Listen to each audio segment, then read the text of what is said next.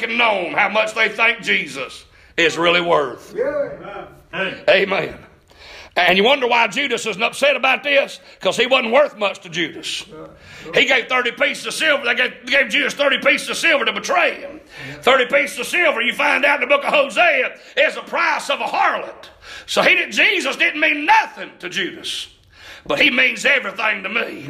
He means everything to you if you've been saved. Amen. He means the world to a born-again Christian. He doesn't mean much to this world, but he means the world to us.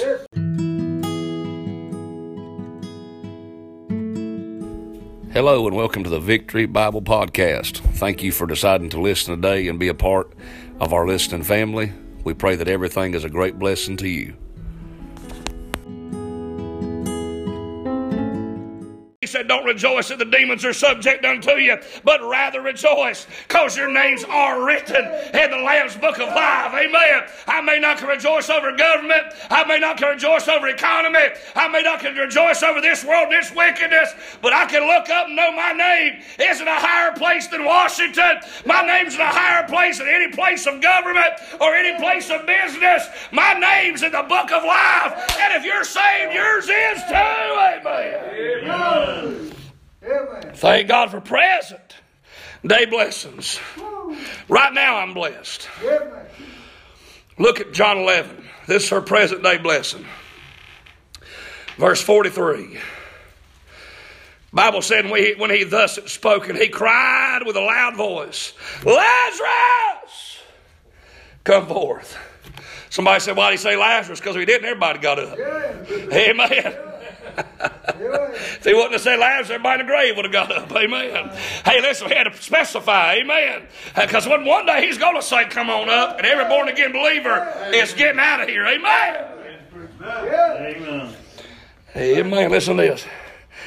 He said in verse 44, he said, and he thought he that was dead came forth bound hand and foot with grave clothes, and his face was bound about with a napkin. Jesus saith unto them, loose him and let him go. I don't know about you, but I remember getting up, don't you? But I remember getting loosed and let go too. Amen. I remember getting loose to some things and let go of some things and be able to walk free again. Ain't it good to be able to walk free and not bound? Ain't it good God can break the bondage? God can get you out of stuff you've been wrapped up in. And Lazarus been wrapped up and laid down for dead and no hope of getting loose. But he got raised. And after he got raised, he let him loose. Amen. Amen. He said this, he said, then many of the Jews which came to Mary and had seen the things which Jesus did believed on him. Believed on him. But I tell you this, I read this verse, thought about this. She could praise the Lord right now for what the Lord has done. I mean, every time she poured that ointment out, she was saying, thank you for saving me when I was full of 7 demons. Every time she poured that ointment out and wiped it with her hair, every time she seen that, every time she done that, it was saying, thank you for helping my brother. Thank you for touching my brother. Thank you for raising my brother. I tell you, me and you ought to glorify God for the stuff he's done in our families, that stuff he's done for us, how he's blessed us, how he's helped us. He's touched our health. He's helped our bodies. He's saved our soul. We ought to glorify him. Amen. Amen. Amen. We've been presently blessed. Past, we've been blessed. But I believe she's looking at the future and realizing, boy, I'm blessed. God's been good to me. And I got reason for worship. They can't figure out why in the world she's doing what she's doing. But she tried to let them know. Look at verse number 7. Said this. Then said Jesus, let her alone. Against the day of my burying has she kept this. For the poor always you have with you, but me you have not always. Me you have not always. And then over there in the book of Luke, it says that Jesus said she had done it for his burial. Done it for his burial. And boy, I say all that to say this. When she's doing it for his burial, she's saying this. She's saying, thank you for what you're going to do on the cross. Thank you for that you're going to die on the cross for me.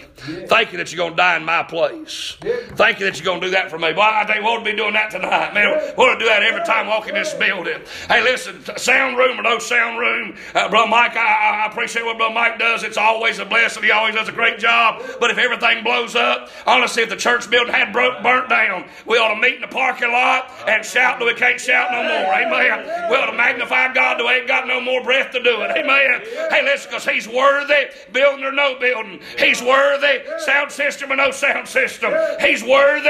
If everything in the world in our life goes upside down, He's still worthy, and He's still wonderful, and He's still worthy of worship. Yeah. Somebody said the other day about when you're worshiping, what it means, you're showing how much you think something's worth. You're showing how much you think it's worth. Somebody go talking about their car, they're going to really brag on if it's really worth something.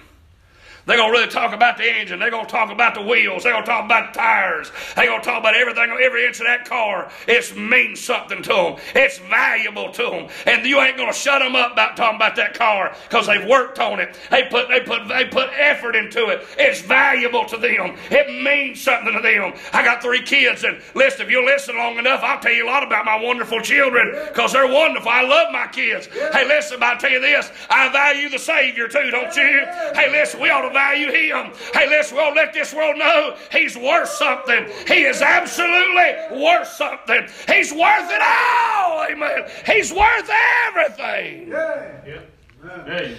Amen. I always get sick of people say, well, Brother John, I would get saved, but man, I have to give up so much. Yeah, but you get so much more than what you gave up. My soul, you lose friends that don't even care in the first place and get friends that do care about your life. Amen. You get heartbreak and get a heart fixed on the Lord. Amen. You get heartbreak. You go from sorrow to joy. Amen.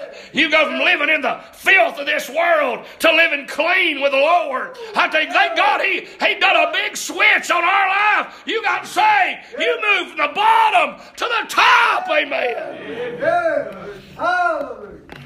Yeah. Future's this. Every time she's pouring that out on His feet, she's saying, thank you for Calvary. Yeah. Thank you for what you're going to do on the cross. Thank you for shedding your blood on the cross for me. Thank you for dying in my place.